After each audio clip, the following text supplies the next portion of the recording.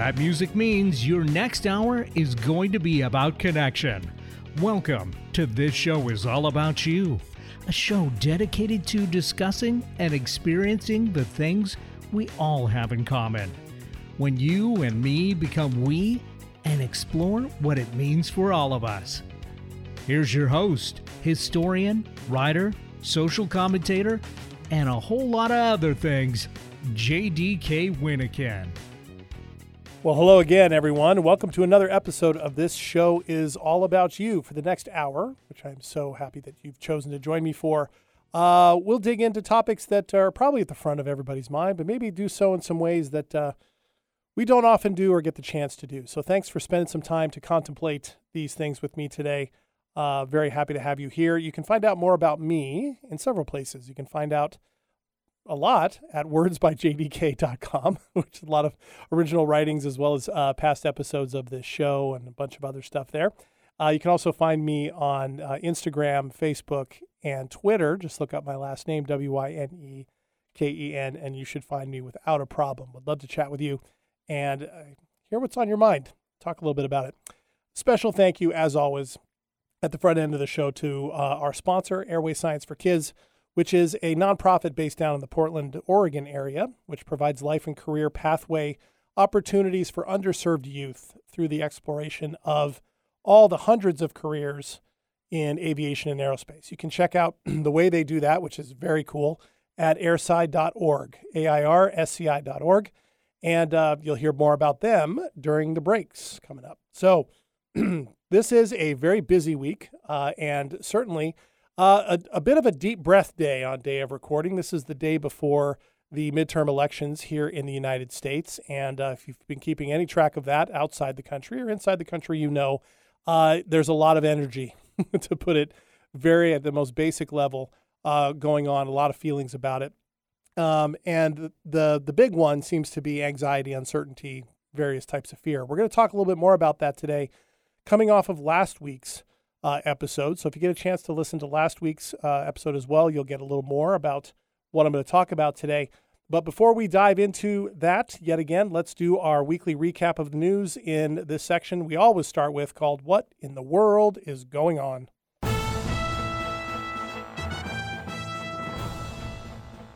Because it's now getting harder to fight because we're into the sort of muddy season and land warfare is tricky, Putin is really trying to impact as many people in Ukraine as possible. So you're seeing blackouts as far west as Zhytomyr, as far east as Kharkiv, Chernihiv in the north, Zaporizhia in the south, really making day-to-day life of Ukrainians difficult because, of course, everybody relies on electricity.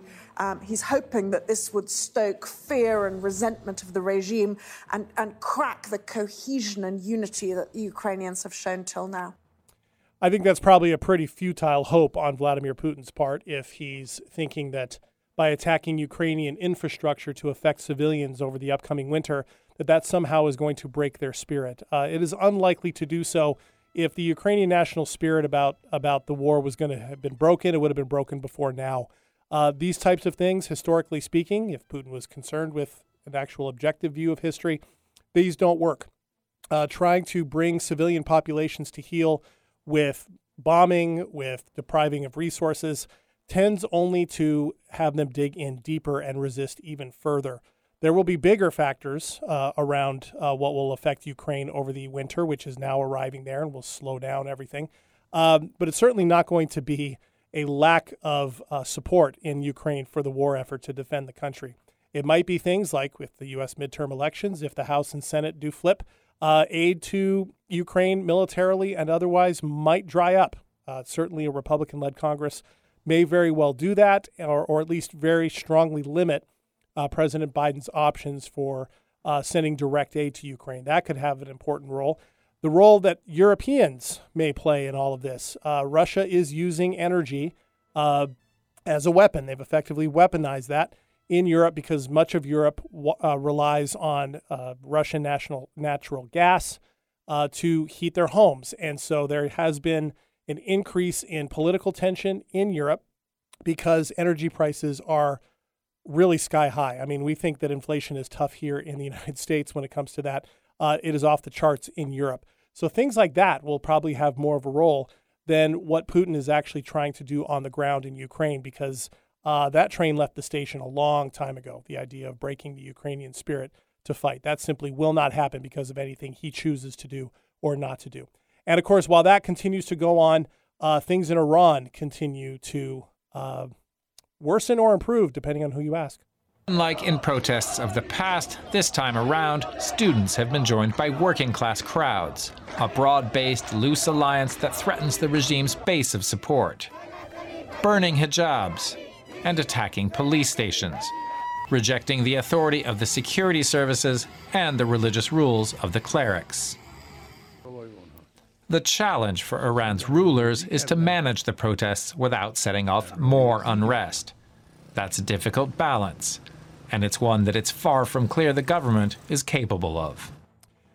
Of course, now in its 9th week, the Iranian protests that started being led by women protesting the actions of the morality police in Iran has turned into something much bigger. As you heard in that clip, these student-led groups that are protesting at the hundreds of universities around Iran continually are now garnering support from a number of other quarters. Because what's happened, of course, which tends to happen in these types of revolutionary upheavals that start at the ground level and work their way up, is that whatever the initial group is disaffected by, they find allies in other circles that are also disaffected in different ways, and the opportunities coalesce together. We're now going almost 2 weeks since the Revolutionary Guard said there were going to be no more protests in the country, essentially a threat, and began to open fire on their own students, which I talked about last week. And it is not quelling the protests. In fact, if nothing else, it's bringing in more people. And this puts a regime like Iran and any other authoritarian regime facing a similar situation in a no-win situation. Because if they continue to crack down and do the same things, they will bring in more support for the protests in the long run. And if they ratchet back and do nothing, that will simply encourage more protests at this point. That's the issue here. We're going on 2 months almost since these protests began. They are taking on a life of their own. And while certainly it's not clear what the regime may or may not do in the long run, it's becoming clearer they're having fewer and fewer options of coming out of this unscathed. And from my vantage point, I think that's a good thing. And clearly from millions of Iranians' point of view, that's also a good thing. And then, of course, as I mentioned, there are tomorrow's midterms here in the United States. According to our new NBC News poll, 8 in 10 Americans are dissatisfied with the economy. One positive sign for Democrats, they're closing the enthusiasm gap with 73% of them and Republicans eager to cast their ballots. Republicans had a 9-point enthusiasm advantage just a month ago. The Senate remains a toss-up with races deadlocked in Georgia, Nevada, and Pennsylvania, where President Biden and former presidents Trump and Obama converged to deliver closing arguments this weekend. Enthusiasm gap. That's an interesting one. Of course, polls are very, very unclear, depending on which ones you're looking at, depending on which ones you want to trust, depending which direction you may lean politically.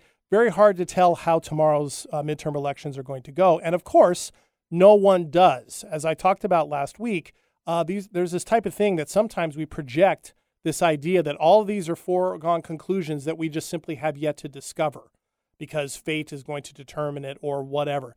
That is simply not the case. The fact is we do not know how tomorrow is going to go. We use polls in some ways like, not like quite like a crystal ball, but in a lot of ways we treat it as such. We take a look at them and hope they either make us feel better or they motivate the right people in the right places at the right times to go to the polls to vote, to select who they're going to vote for or who they're going to vote against. Sometimes it's one or the other. It's not always the same thing. And yet, we're all just as uncertain today as we were the day before, and we're not going to know the results of everything until not even just tomorrow. It might even take longer than that. And of course, the ramifications of tomorrow's election yet to be seen. As I talked about last week, these things take a while to play out. That moment does not mean that every single thing that all the campaign ads said will happen as a result of tomorrow's election. Very rarely does that actually happen. In fact, it's the unintended consequences that oftentimes are what become most important come out of these elections. And then the cycle begins anew. And as I mentioned last week, All we can do is then ask questions as we go day by day and we absorb whatever it is that's going to happen about what it means for us and what choices do we have over what things that we may be able to control or not control.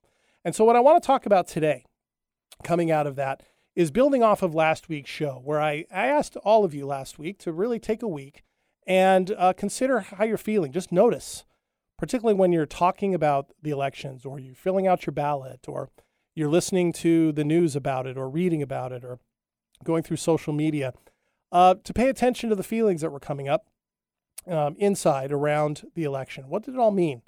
And you may have noticed that I didn't exactly tell you to do anything with them.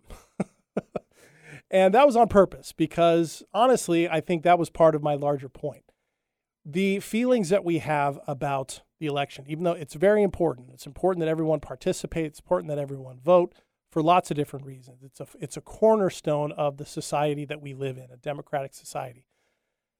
However, because of all the things that I just mentioned, not being able to control the outcome, not being able to know what's going to happen, what it's all going to mean, sometimes we can take that anxiety or that uncertainty or all those feelings that we might be feeling inside and either project them out onto other people or hope that somehow the outcome in this election will give us the relief that we are seeking, or will give us the clarity that we are seeking, or will show that we are closer to being quote unquote right than somebody else.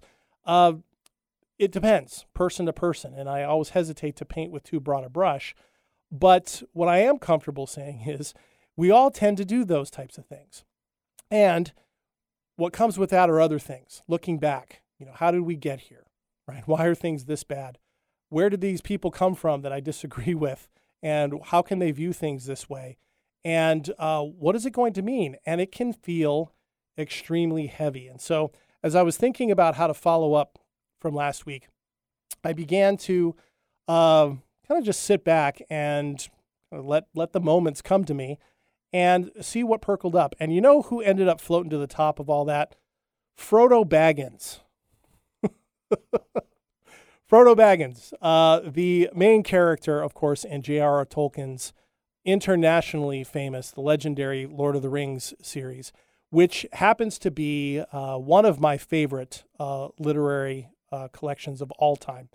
It's one that I first discovered when I was about 10 years old.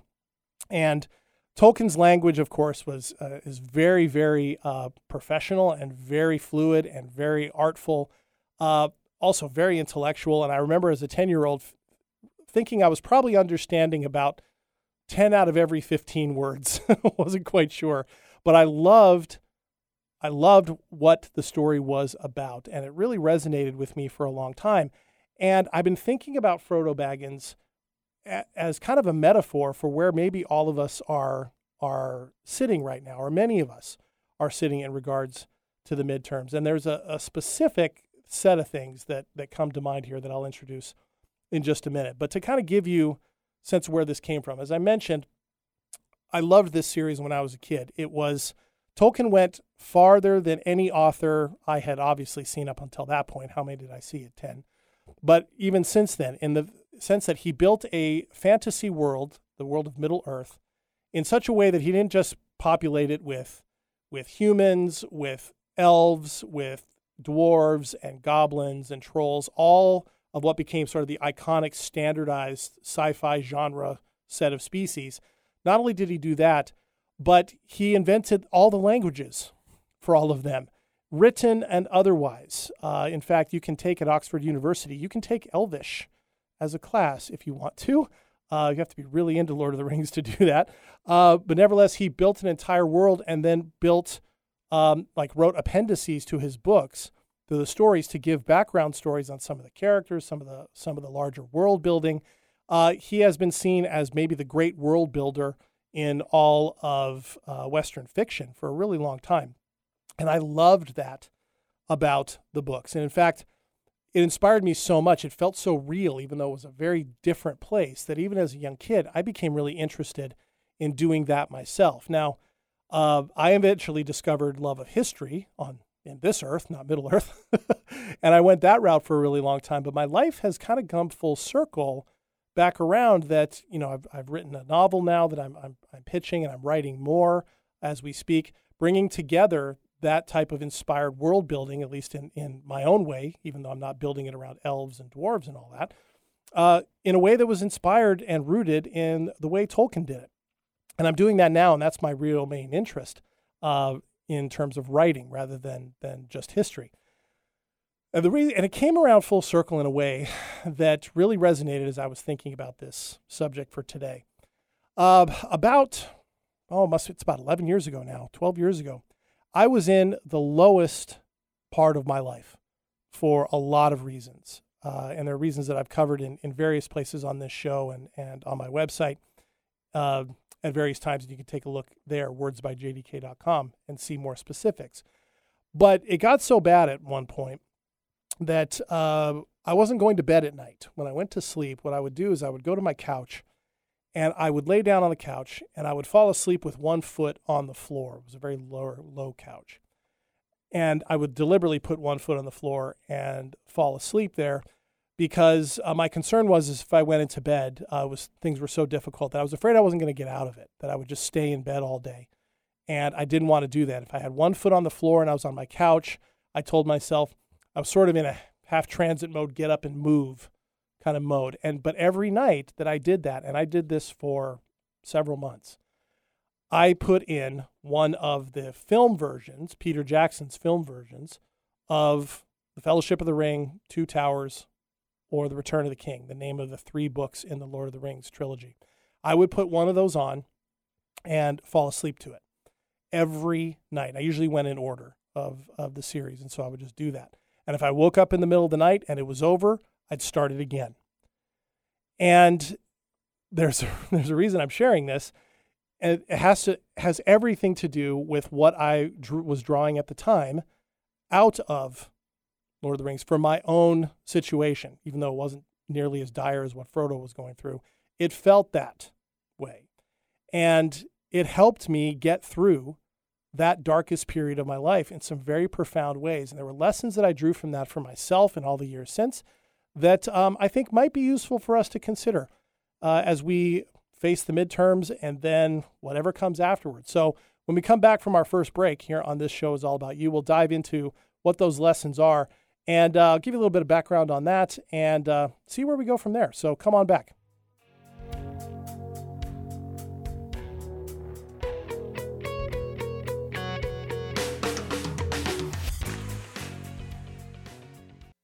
I'm Julia Cannell, Executive Director of Airway Science for Kids. We sponsor This Show Is All About You because it exemplifies our core values: connectivity, communication, emotional intelligence, positivity, respect, and the power of possibility. Help us introduce historically excluded youth to all of these through the wonder and promise of aviation and aerospace careers. Airway Science for Kids, providing aerospace to all. Visit airsci.org to learn more and to contribute your talents. Don't Ask Me to Talk. Don't Ask Me to Talk is a program about sharing something good. Hosted by me, Stacey Heller, with my co-host and my mom's favorite, Eric Ryder. Don't Ask Me to Talk echoes what we're talking about when we aren't being so serious. We'll highlight what's good to watch, read, see, listen to, and more. With a reoccurring spot with Vance Dingfelder of Dingfelder's Delicatessen called What Are We Eating?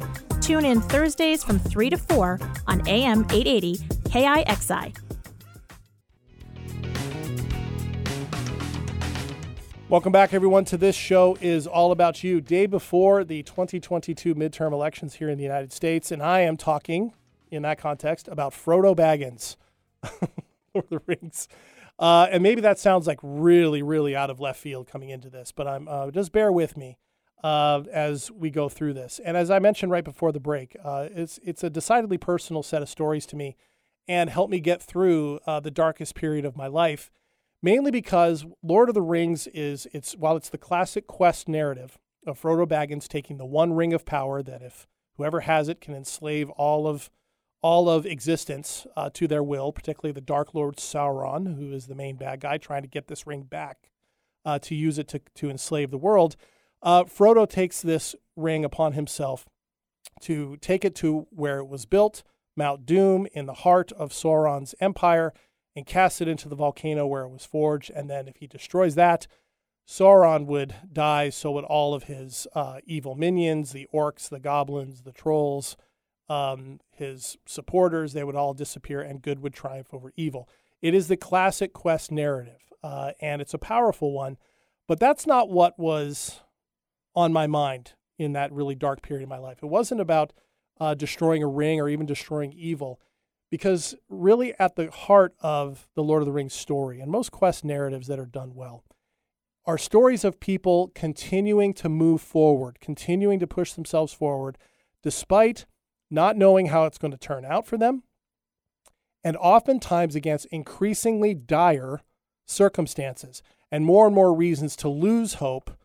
They continue to move forward in the faith that by doing so, things outside of just their own effort may coalesce together and bring about some sort of victory. Now, in the case of Tolkien, writing in very stark good versus evil dynamics. Right?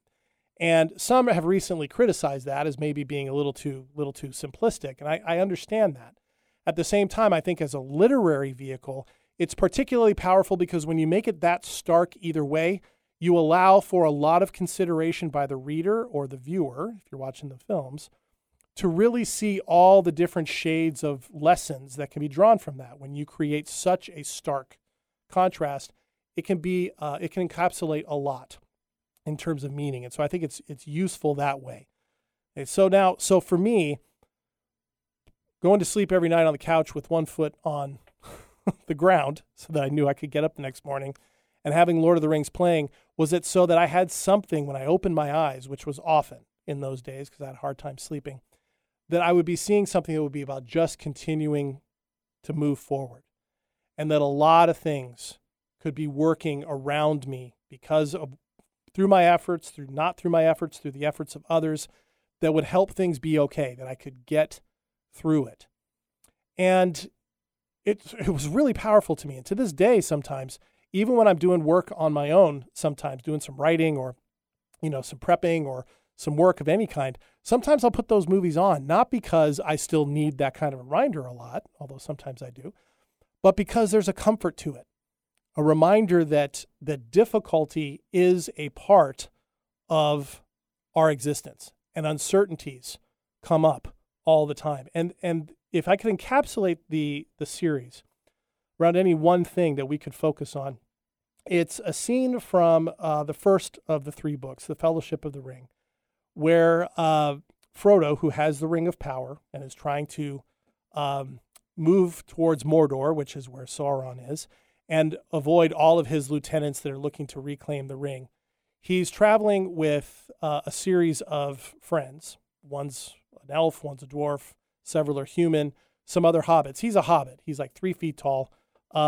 He's from the Shire, which is a very pastoral, idyllic place where there's not a whole lot of problems, and people love home and love gardening and love good food and good pipe weed, all these types of things. A very simple life.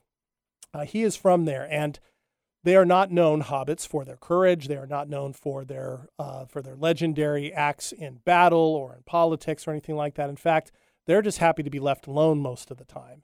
And he's traveling with these companions that are going to go with him to protect him while he goes on this quest. And the main character alongside him is his friend Gandalf, who is a human, but is a wizard. And he's a wizard who's lived for hundreds of years. There's mysterious origins behind him, but he is probably the personification of good in all of this. And in Lord of the Rings, the evil is so clear. Sauron's goals are so clear, and the actions of those who support him are so clear. Whereas, and what it can do is it can overwhelm the reader or the viewer with that sense of hopelessness that Frodo and the other characters have, that this is really just a 1 in a billion shot that they're trying to do here. And yet, throughout the book, the subtle, quiet forces of good seem to be working on behalf of Frodo and this fellowship of people around him.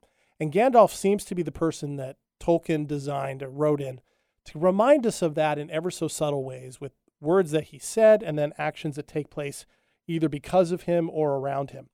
And there's a scene in The Fellowship of the Ring where the Fellowship is inside the mines of Moria. They're deep in these dwarven mines that were once a gigantic dwarven kingdom, but the dwarves have all been slaughtered, and they're all dead, and it is now controlled by orcs, which are the sort of the evil foot soldiers of Sauron. Very corrupted, ugly creatures. And so they're sneaking through this place, trying not to be seen and noticed. And at one point, they're there for several days, quietly moving through this underground dark mine, when they're sitting and taking a break, and Frodo begins to despair. The ring has this power that it just tends to corrupt people very quickly, and then it can do so over years. It can prolong people's lives. Frodo's uncle Bilbo, who was the main character in The Hobbit, a prelude to The Lord of the Rings, which took place 60 years before the Lord of the Rings story, found the ring deep in a cave in the same mountain range, actually, where it had been with a creature called Gollum for 500 years. And it had corrupted Gollum so thoroughly, he had killed someone to get it. It corrupted his soul and left him just a shattered slave of a creature focused only on the ring. And Gollum is trying to find them as well to get this ring back. And Frodo's trying to fight off having the same kind of corruption happen to him. And at this one point, he's sitting with Gandalf in the Mines of Moria, and he begins to despair. And he says something which I think captures the entire essence of the Lord of the Rings story, maybe these types of stories in general, and maybe perhaps a place for us to sit as we go through the uncertainties of what's happening right now and tomorrow with the elections. And this is what he says. Frodo says to Gandalf, this is right from the book, "I wish the ring had never come to me. I wish none of this had happened." And Gandalf says, "So do all who live to see such times, but that is not for them to decide. All we have to decide is what to do with the time that is given to us. There are other forces at work in this world, Frodo, besides the will of evil. Bilbo was meant to find the ring, in which case you were also meant to have it. And that is an encouraging thought." It's that last line. And that is an encouraging thought. That for me as a kid, I remember reading and being really inspired by. For me, on the couch with one foot on the ground, it kept me going through that evening and up the next morning. That encouraging thought. There are other forces at work in this world, Frodo, besides the will of evil. To me, that was incredibly powerful and remains such for us today. Because I mentioned last week that elections, the way they are pitched to us, they are pitched to us as life and death circumstances, and they're certainly important. Certainly important for people to participate in. They're certainly important for the future of the country, at least over the next couple of years until the next election, which will be a presidential one the next time around. It's important. So this is not to downplay that. But what ends up happening oftentimes in the rhetoric of all the endless TV ads, the talking sound bites on the news or on social media, is that everything from this point on, how tomorrow goes, everything relies upon it. It gets cast oftentimes in that gigantic good versus evil dynamic that I'm talking about here. And it doesn't matter what side, quote unquote, you happen to be on. It happens a lot. And frankly, over the last 10 years, but we could say even less than that, more and more of us have fallen prone to that type of rhetoric and that type of framework around this, that this is really good versus evil. And this is not really the debate that I'm interested in having. But what I want to point out is like last week, this election is just one of many. The work and the effect of these elections will happen far away from cameras, will happen far away from sound bites, will happen far away from the short attention spans that many of us struggle with or seem to see in many around us. And the questions for us will become, how do we each take steps moving forward, no matter what happens tomorrow, whether we're happy with it or not happy with it, to move forward in a direction that is beneficial to us and our larger fellowship, which is really everybody, or at least the majority of people that we can hopefully find common ground with. And unintended consequences, as I talk about a lot on this show, could very well be just another way of saying there are other forces at work in this world. Right? And that is an encouraging thought. The one thing that is remarkable in the Lord of the Rings stories, and is that you do not see where those forces are until situations in all three books have played themselves out entirely. You cannot see where all these things were actually happening until big moments, and it required in between those reveals, if you will, for all the main characters to continue moving forward, step by step, against all odds, against sometimes betrayal in their own ranks, against the own pressures they were feeling. And of course, the ring is making things worse as it gets closer and closer to Mount Doom.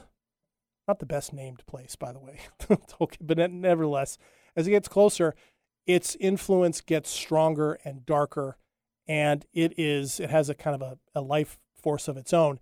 It's trying to get back to Sauron, and so it's pulling out all the stops as time goes by, and oftentimes that's how it can feel as these big Mount Doom moments, if you will, that we've turned into Mount Doom moments seem to be imminent. We can feel worse and worse, heavier and heavier, sharper and sharper, less tolerant as each step goes by of other people, more impatient, you name it. And yet, in the midst of all that,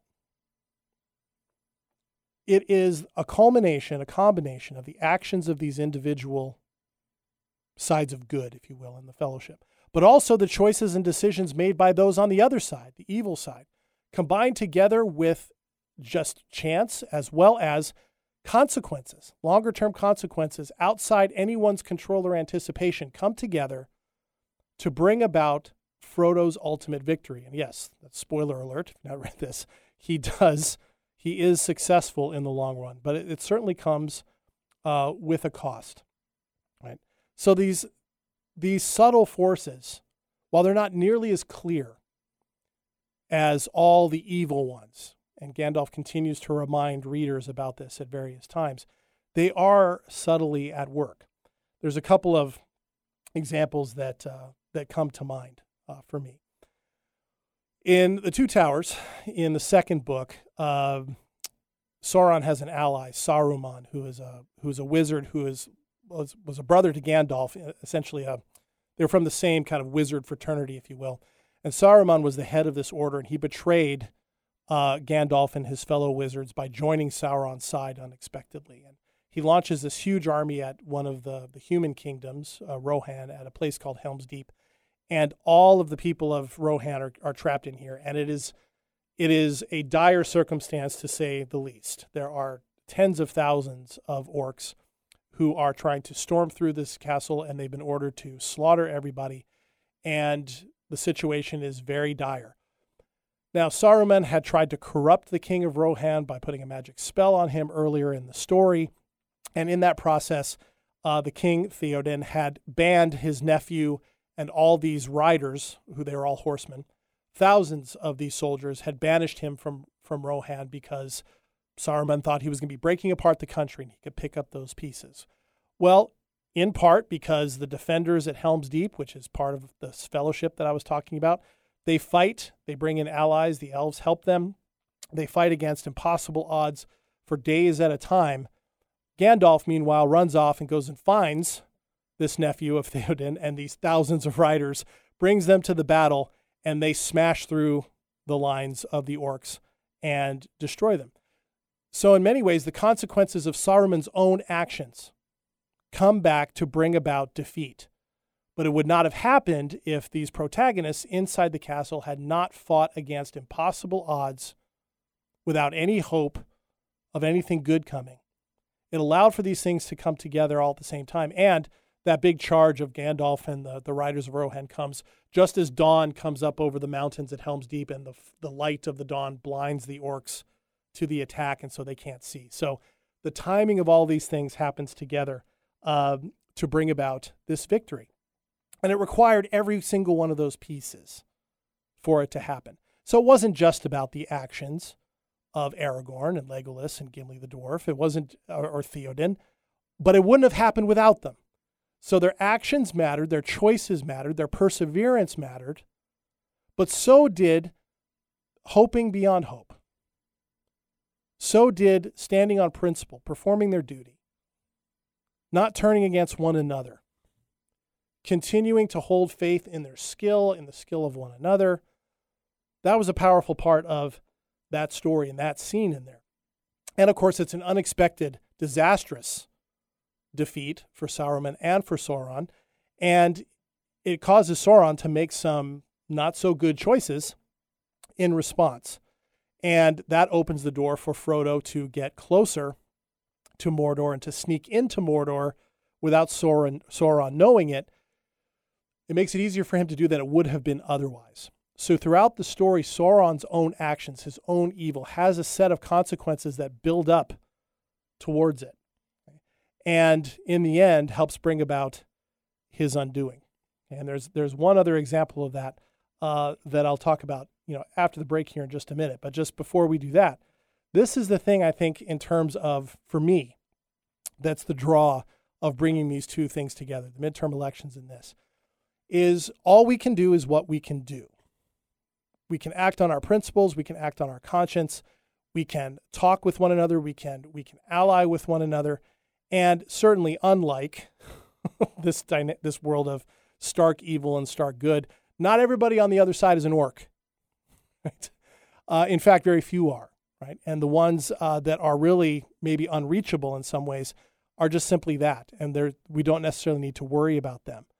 But there's some lessons here that are universal outside of this election cycle, outside of any election cycle, ones that I think it's one of the reasons why Tolkien's writing has withstood the test of time and will continue to, because these are very human, common experiences. When we come back after the break, I'll share one more example from this and talk a little bit more about how we can move forward with this here on This Show Is All About You. Stick around.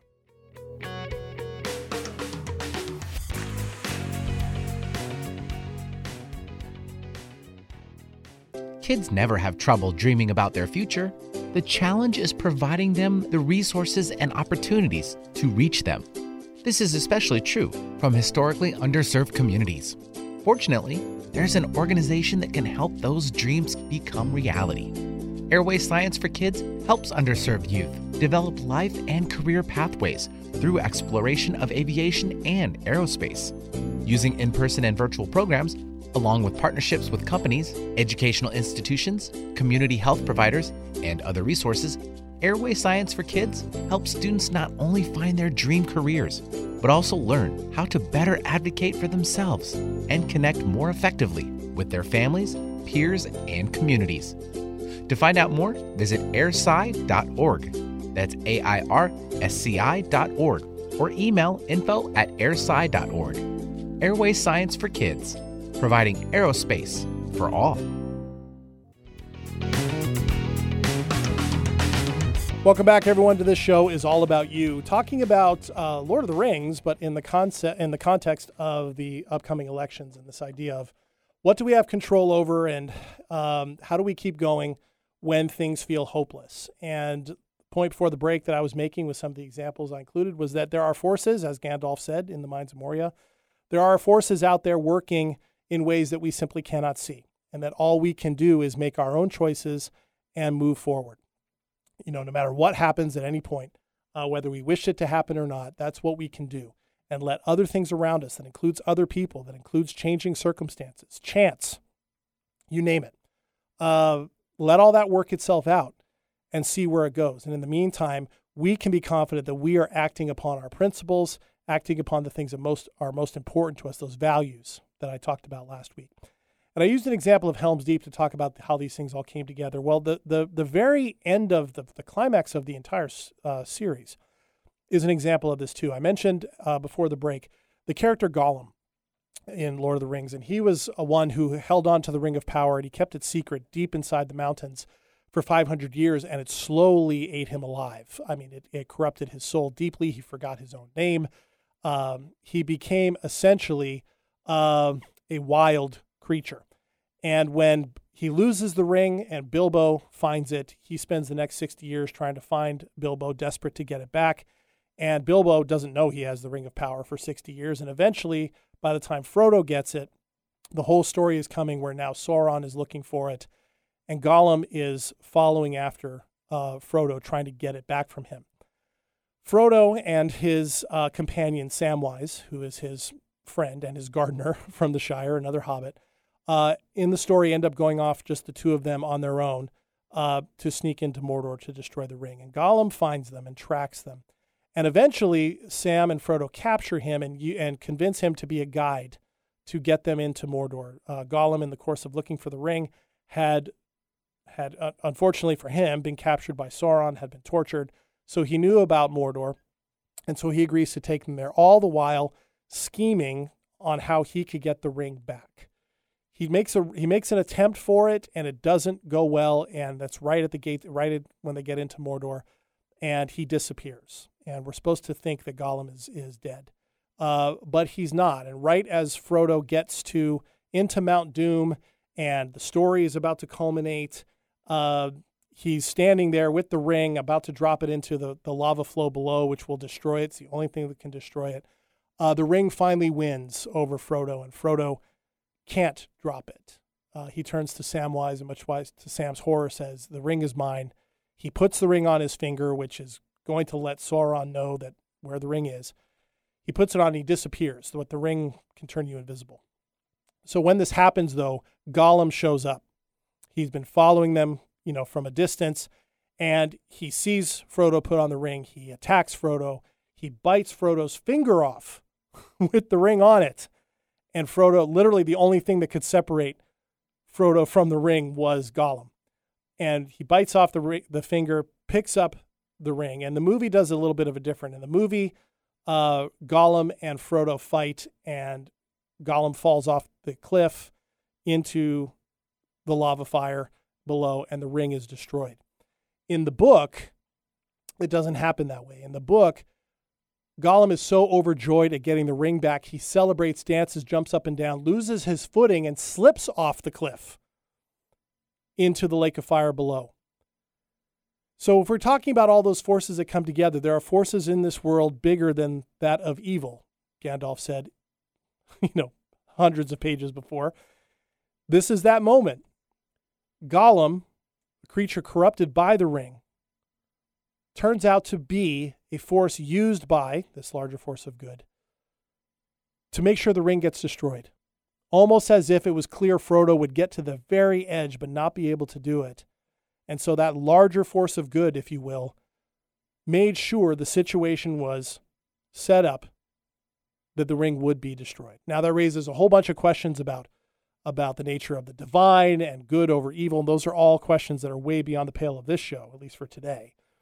But nevertheless, that is an encouraging thought, as Gandalf said, that even something as corrupt and someone is so wretched and pathetic and horrible as Gollum is, his character is just, you can't help but be disgusted by him, but heartbroken for him at the same time. In the end, the very thing he wanted, the very thing that had consumed him, it did consume him in the end. It did destroy him in the end. And yet, in the process of that, it saved everyone else. Is that enough to redeem Gollum? Who knows? Okay, but nevertheless, it brings together this whole thing. And in the meantime, all of Frodo and Sam's friends have been fighting Sauron's armies and proving victorious. And similar things are happening, right, to help bring that about. Right? Aragorn coming to terms with the fact that he's the heir to this throne, to bring together all of human beings into one kingdom again. He finally is willing to embrace that, despite the curses that have been sitting on his family line for centuries. And there's all these different examples and all the different characters that can do that, and that show that. And so it's this really powerful thing that in the end, and again, it doesn't happen until the very end. There's no way to know this was how it's going to turn out. Everybody had to act on the basis of the best of what they knew they needed to do. So what does that all mean, for us? And what, when I was thinking of what's the takeaway from all of this, besides hopefully you're interested now in maybe, reading Lord of the Rings or going and watching the movies. If you do watch the movies, watch the extended versions. Each one of them is 4 hours long. But if you're really wanting to get a sense of the books, watch those ones. But nevertheless, what I came to in thinking what would be the takeaway is a quote from, again, another Tolkien quote, But this time it comes from one of the films about The Hobbit. There was 20 years ago, Peter Jackson made the trilogy for Lord of the Rings. And The Fellowship of the Ring, Two Towers, and Return of the King were some of the highest grossing films of all time. Return of the King won Best Picture that year. I believe that was 2003. And then Peter Jackson decided to do a trilogy around The Hobbit, the precursor, the prequel, starting with Bilbo Baggins. And he split it into 3 movies. He added a lot in, a lot of dialogue. He used the appendices that Tolkien had written for Lord of the Rings and a few others to flesh out the story. But there's a scene in the first Hobbit film called An Unexpected Journey where Gandalf meets up with Galadriel, who is sort of the queen of the elves, if you will, and they've been friends for centuries. And she asks him at one point why he chose Bilbo to go with this company of 12 dwarves that are trying to reclaim their homeland from an evil dragon named Smaug. And so she asks him, why did you choose Bilbo? Why the halfling? And Gandalf says, I don't know. Saruman, who was still a good guy at the time, Saruman believes it is only great power that can hold evil in check, Gandalf says. But that is not what I have found. I found it is the small things, everyday deeds of ordinary folk that keep the darkness at bay, simple acts of kindness and love. Why Bilbo Baggins? Perhaps it is because I am afraid, and he gives me courage. Tolkien really drove home the power of the everyday life, of a life well lived, to be the best tonic, the best counter, the best, the best blocker of these types of things that tend to corrupt us or bring us to fear or bring us to lash out. All these things that cause us unease. And his focus on the hobbits, first Bilbo and then 60 years later Frodo, is that the hobbits seem largely immune from these big, overwhelming forces, questions of power and prestige and destruction and valor, because they love their everyday lives so much. And they have a sense of what really matters and their connection to one another, their connection to the earth. They all love to be gardeners. Their enjoyment of simple things, good food, good drink, good pipe weed. This is something that he comes back to, Tolkien does, time and time and time again. And so it always has brought me to ask the question, what are those things for me? If my life is the Shire, where hobbits live, or I can make it as such, what is it made up of? And some of those similar things. I love good food. I love good drink. I don't smoke a pipe or anything else.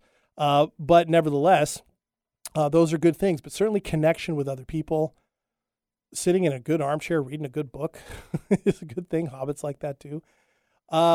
Those types of things have power. And we tend to, in times like we're facing right now, dealing with right now, we tend to lose sight of that. Or maybe it's one of the reasons why we're so fearful in the first place. We're worried about losing those things. Somebody's going to take them away from us, a politician or a law or a malevolent force of some sort, or an ideology with which we don't agree. We're worried those things are going to be taken away from us. And so in the name of protecting that, we then bring ourselves right into that mode of crisis. And hobbits tend to just do what needs to be done.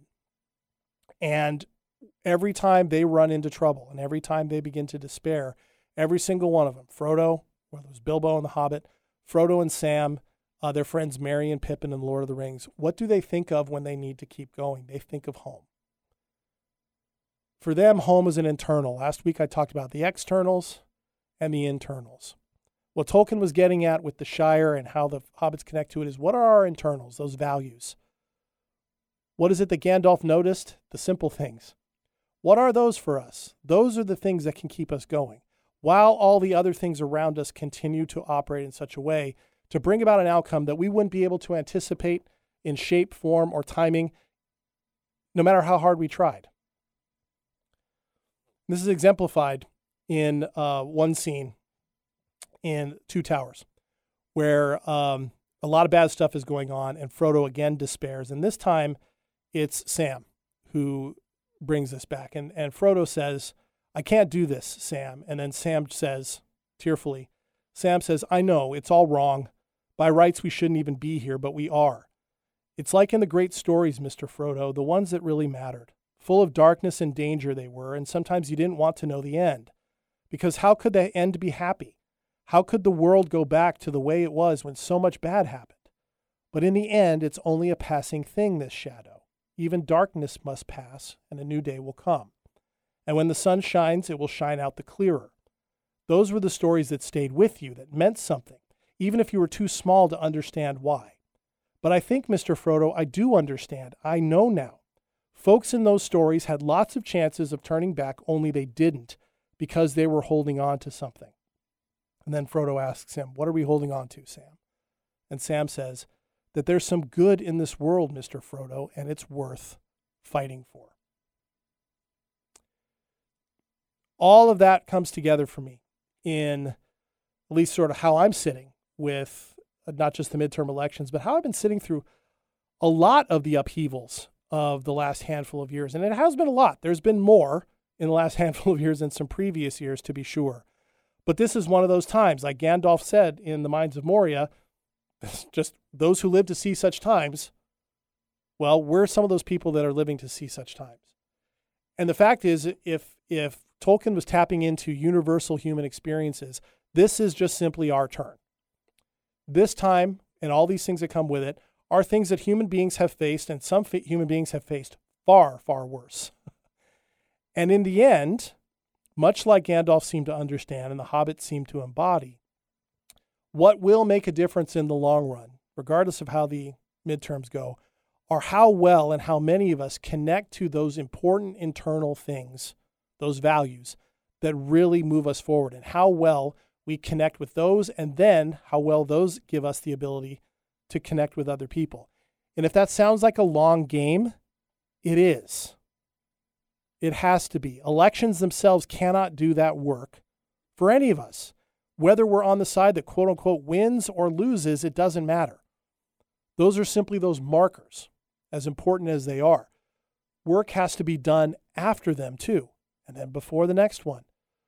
All of those things are simply unavoidable. And if we're thinking that somehow we can get out of all this based on how an election is going to go, we are inevitably going to be disappointed on the other end, even if everything goes the way we want it to tomorrow. Because that is not how this stuff works. It requires us to keep going, and on to a certain level, to decide, are we going to have faith that things larger than ourselves are working around us, through us, between us, to bring about better things in the long run? It's a question each of us has to answer for ourselves and sit with on a daily basis. And that's the most important thing, to sit with that reality and the feelings that come with it. And recognize that when we do that, we can get away from all the narratives, we can get away from all the dire, we can get away from the it's this way or it's doom, and actually have a better sense of who we are and what we can do going forward. So, there's your Tolkien lesson for the day. I hope it inspired you in some ways. I feel pretty inspired and pretty comforted myself right now, so that's a good thing. So thanks so much for listening to another episode of This Show Is All About You. Be sure to check out my website, wordsbyjdk.com, or hit me up at Instagram, Facebook, and Twitter, and would love to hear your thoughts on this episode or any others, and chat with you a little bit more about whatever's on your mind. So, as my way of thank you, as I do every week, This Show Is All About You is produced and distributed by Hubbard Radio Seattle. Eric Ryder is my in-studio producer, editor, and mixmaster. Thanks, Eric. Show is made possible by the generous sponsorship of Airway Science for Kids. Check them out at airside.org. And the original theme music for this show is by Dave Nelson of Lens Group Media.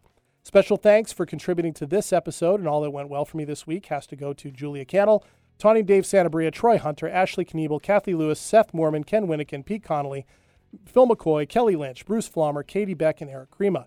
Special thanks this week to Lucky Charms. I rarely eat you anymore, but when I do, it's glorious. Thanks also to the calendar for turning to November. So much good stuff going on this month. Thanks, of course, in advance to all the Tolkien fans who will write me now to tell me what I got wrong. I love your passion, if nothing else. And to you listeners, thank you. I couldn't do this for you without you. And finally, as a way to send you off into tomorrow and the rest of the week, let's end with this original haiku. The time we have here can be spent for good or ill with simple choices. Chins up, everyone.